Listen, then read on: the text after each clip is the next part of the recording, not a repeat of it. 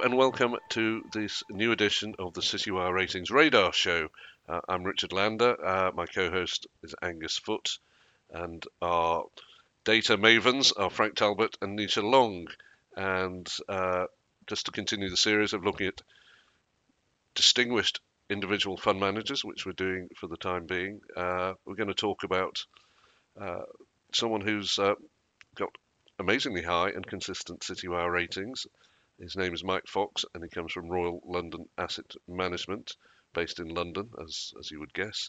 And Nisha Long is going to tell us more about him. So welcome, Nisha. Hi, Richard. Yes, as you mentioned, Mike Fox, Royal London Citywire AAA rated manager consistently for the past 13 months and has been consistently rated since February 2013.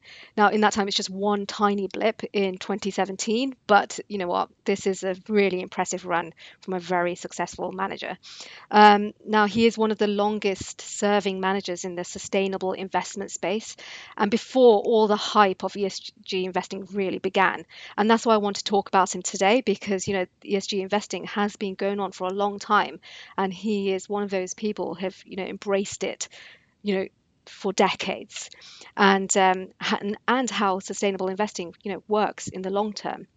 So he currently has four funds under management. It's a mix of global equities. He's also got mixed assets in there on an aggressive side, a balanced side, UK or companies. So a bit of everything for different risk profiling, matching for investors, which you know, which is great that you do need that those differences. Now, he was recently, I think this is quite interesting. He has been, you know, recently joined on these funds by two co-managers since 2020, Sebastian Begulin and George Cowdy. So they joined him on in 2020. Now this could be succession planning or trying to eliminate key person risk because after all, he is, you know, if you look at his credentials, he is a star manager and he's always delivered over the long term. So I just want to concentrate on one of his funds for the purposes of this podcast. I want to look at the Sustainable Leaders Fund. The fund is around 3.2 billion pounds in size. You know, it's not small fish we're talking about here. You know, it's continuously taking in money in, you know, not masses, but it's still, you know, just last year 500 million went in. So it is really on the radar of investors. So what he looks at in all of his funds is companies that have a benefit to society through their products or their services, and they must have good ESG credentials. We've heard about all that, you know, ESG credentials all the time, but he's been looking at this for a very long time. And what I find impressive about his investment style and processes is that out of the 18 years that he has managed this fund, he's just had four negative return periods, only four out of all that time. And it is the years that you kind of expect that to happen anyway, you know, with because it was market wide, and that's why his fund went down. So 2007, we had the China stock bubble then. 2008, don't need to say more, global financial crisis. 2011, now this is, you know, the euro debt crisis, which did kind of go into, you know, the equity markets, but also the S&P did have a short-lived bear market in that year. And then 2018, you know, President Trump, trade war with China did hit his fund. It is like a global fund as well. You know, some of the stocks are international, and also there were concerns of Fed rate rises as well. So, but he held his own in all of those periods and lost less than some of his peers in that sector, those sectors. So Nice. so far, yeah, I think he's absolutely great in those kind of, especially those kind of markets. So this year, as you all know, you know, it's all been about energy and financials. You know, they've been performing the best this year since the start of this year. But this is a sustainable fund, and understandably, he doesn't have energy, as in the dirty energy stocks, as we'd call them, in oil, gas, etc., and avoids mining companies. Again, you would understand that to happen, and also underweights resources. Now, this has slightly hit his performance last year and a bit into this year, but he's still producing the goods, you know, with his stock picks in other well diversified areas. You know, these are short term blips, and, you know, this is one for the long term. And I think just the emphasis of that point that if you can stomach the bouts of volatility, especially with these sustainable funds, it is a long-term game. So it's one of those funds that you just hold in your pension, for example, for a long time, leave it alone. He'll do the job for you in that riding, these market cycles. But he's very proactive, a very proactive, active manager. So in terms of ESG, so a decade back, he was looking at negative screening. So he was avoiding tobacco, mining, armaments, etc.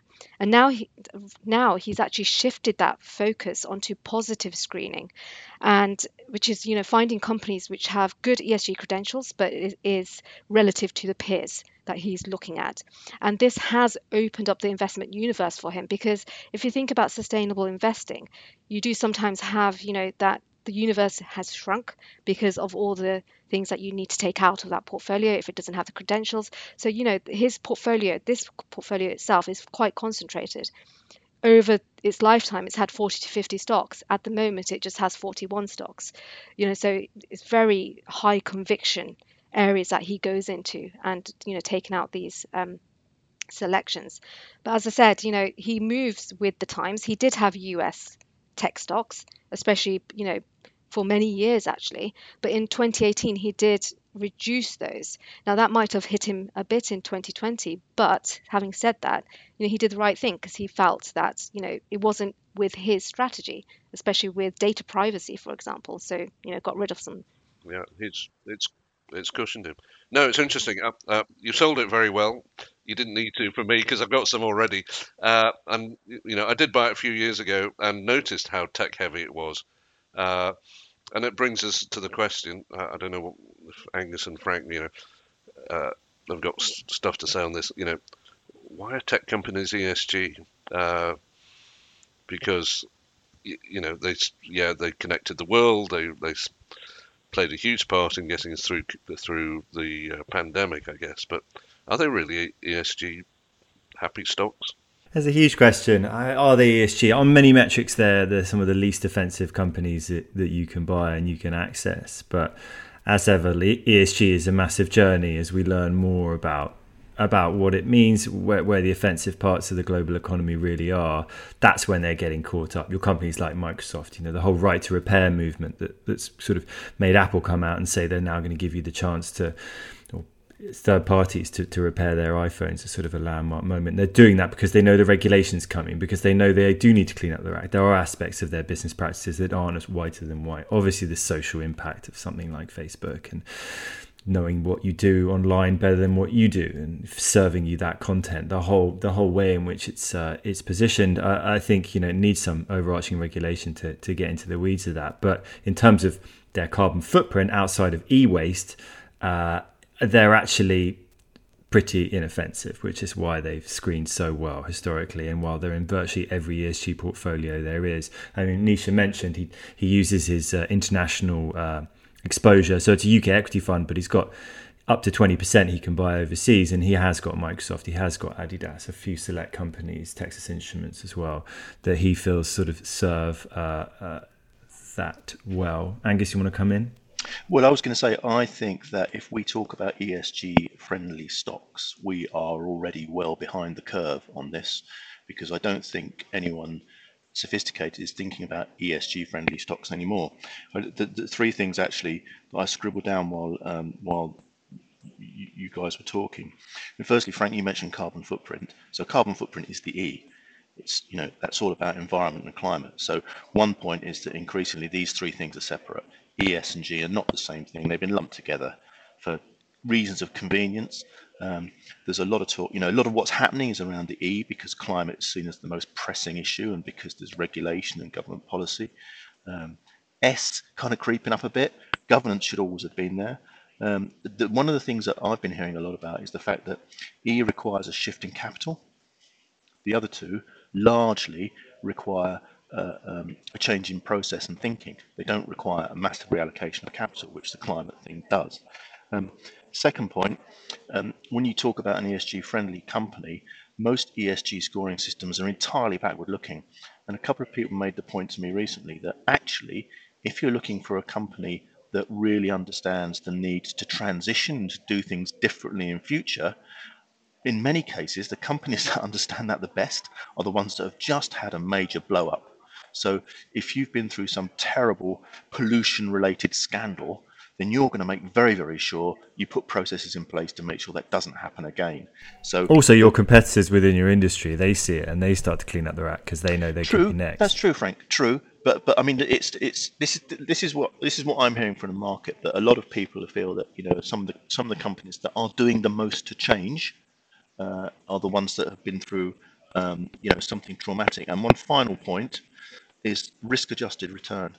People increasingly are not talking about ESG as a conceptual investment.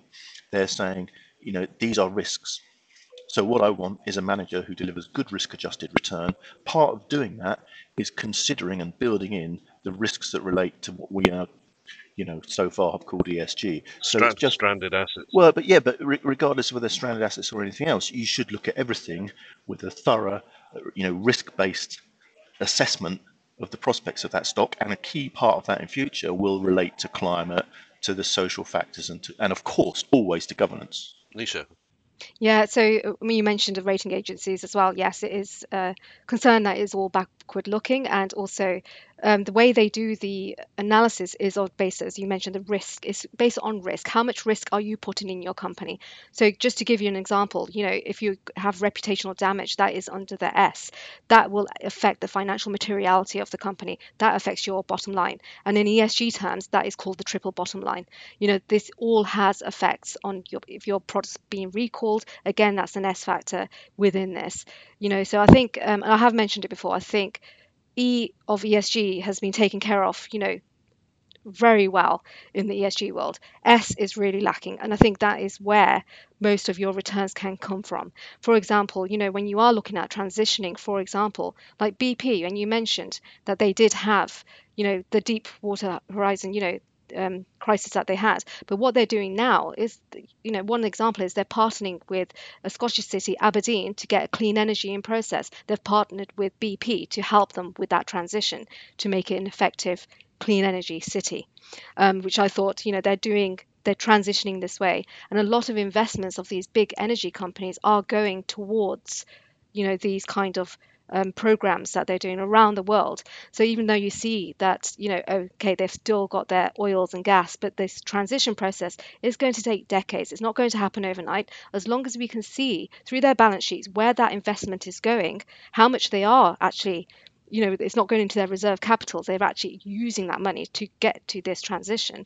I think that's the ones, you need to start looking at in this. I know that Mike Fox doesn't have this kind of energy, but he does have clean energy stocks within his portfolio, which are involved in, the transitioning process as well. So, there is, more to go in this area. Does he do this? I get the impression, I might be wrong, that he does this on a case-by-case, stock-by-stock basis, rather than putting any of these things through the screens, with the obvious exception that he's not going to go for guns, tobacco, and energy. Yeah. I mean, yeah, as with any manager, he has the screens as well, and the ESG screens. He is a bottom-up stock picker, so he is starting at the company level. But as with all managers, we have seen some shifts. He still will look at themes as well, like he did in 2020. It was the pharma, the healthcare, tech stocks, those kind of things that you were still looking at the time. But ultimately, he is a bottom-up stock picker, and will really look at the credentials of the company through his ESG screens. As I mentioned, he has made a shift from negative to positive screening, over the time. So he's evolving, as we get to know more of the metrics that we need to know, which I think is great. He's been in this game for decades, but he is moving with, what's available as well. Frank, are you coming in there? Yeah, I mean, I was just coming back to Mike again. Nisha's assessment of his long-term performance is absolutely, on the money. He was, when I joined the company in 2006, he was the individual globally delivering the highest amount of outperformance of any manager we tracked. And he did have that difficult period in 2008 crisis. Then obviously the rallying bank sectors, he didn't fare particularly well on stuff that he was already excluding, and companies that he didn't think were right to put his money with. And has had just a phenomenal run. What I found really interesting about his biggest positions is only 2 of his top 20, as far as I can tell, have been initiated in the pandemic. So he's not changing things around at all, right? These are long-term buy and hold stakes. They were Greg's and Compass Group, so both involved in the UK food industry. I found that to be very interesting. Just a note on performance year to date has been bad. Nisha did talk about this, down 7.4%, whereas believe it or not, the FTSE is actually flat for the year, which again is sort of quite surprising. Oil and banks. Yeah, right. Exactly, right. And the stuff that he can't buy and that he wouldn't buy. And there's a little bit of trivia here in his top 10 holdings. You two, this is probably directed more at Angus and Richard, but Nisha, you might also know. Second largest position is a company called Croda International. Do you know what famously they produced a cure for a particular type of disease? This is a specialist chemicals company. So famously produced, so none of you know, Lorenzo's Oil. I was really hoping one of you would get that, because I don't know, because I'm not old enough. But yeah, great movie. Definitely can see that. That's of all his top positions, that's actually had the worst run year to date, down 25%. It's actually off 30% from its December highs, but has done well over the course of the pandemic.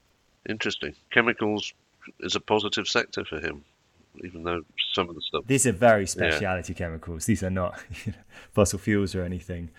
So, Nisha, just tell us a bit more about him. What's you say he's changed tech. He's gone down from tech. Where did he shift to? Was it healthcare or? So, I mean, he's been quite heavily in industrials for a long time. Some of his overweights are industrials. Healthcare, he's had a long standing. He's been, since I've been tracking him, he's always had an overweight position to healthcare. And one of his positions is AstraZeneca in his top 10. And, that's stayed since, I think, a long time, 2007 he first bought that one. So, it's a long mainstay in his portfolio. So, but he does have underweight positions as well. Tech recently has gone down quite a bit, and that is because some concerns, as I mentioned before, it is about the S of ESG, the data privacy, fake news. It impacts socially, so all these bigger companies, and then regulations on top of it, so avoidance of those kind of stocks. But he did that quite early on anyway. So in that kind of sense, he's stuck with the long-term players. He's not going to shift out in and out of these stocks. Yes, during the pandemic, he did initiate 2 new positions within his top 10, but that is for a reason. He'll keep those for a long time within his portfolio. And basically, his highest conviction stocks he will hold above 3%. Anything else is not really a high conviction enough for him, and that's one of his stated objectives as well. It will be, if it's one of those percentages, he will have that. That is his high conviction area. And one thing I do want to mention is that pre 2009, he did have small cap stocks in his portfolio, but he's shifted that to large cap focus. And since then, he's become a large cap manager because of risk. And I said he's been in this for decades, so he knows when to move and keep your portfolio, riding along nicely over all the cycles. The last thing I just want to say about him, now this is my personal opinion, he's a great stock picker and he has rewarded investors. Now he sticks to his guns and is not swayed by market noise, and that's why I like him. A high conviction manager that delivers for the long term. Excellent. Just before we go, and just to show we are doing this live on the day, we had today, sticking on the ESG, that Morningstar has booted out an extraordinarily large number. I think it's something like a quarter of so-called European sustainable funds, and said you're not sustainable. I'm guessing, I don't know whether they've released a list. I'm guessing Mike Fox's funds are not being booted out. But yeah, this is quite drastic, isn't it? It's quite drastic, but I completely agree with it. I've had a bugbear for ages. For example, China funds being in there. For ESG credentials, the majority are Article 8 labeled funds. And for me, that was, a red light, that you need to look into this. Most of these companies state-owned, what's going on with regulations out there, etc. We know the story about, China. So those funds, straight away, as soon as they were labelled Article 8, I was like, okay, so any fund can really be labelled an Article 8 then. That was my feeling behind it. And Morningstar saying enough Yeah, already. We're going to enough. Yeah. call the time on. Well, it's also a sign of things to come, isn't it? Because so Nisha, correct me if this is wrong, but as I understand it, at the moment, it's down to the asset manager to self-declare whether a fund meets Article 8 criteria. The actual regulatory part of it, them being examined to see whether they do comply with the taxonomy, is yet to come. So if Morningstar have done this already, then that suggests that when it reaches the regulatory stage, I think is it July? Then I think No, that yeah. we could see a little bit more bloodletting. Yeah, it's in June 2022. It's been a moving part for about 2 years now. It was supposed to be happening in January. Now it's gone to June, but now is the crux of it that they have to. It's mandatory. They will need to label their funds. Before it was voluntary until the date was coming, if they wanted to label them right now, for example, in the last year or so. But now it is, I think the pedal is on the gas now. Right, we will see that coming. Uh, Nisha, thank you very much for that really thorough analysis of Mike Fox. Sounds like well, I think we all know him. He's walked the walk for the last 20 years and talking about ESG before anybody knew what it really stood for. So thank you for that. Thank you, Frank, and thank you for Angus. And thank you to everybody for listening to us, and we will be back again in a fortnight.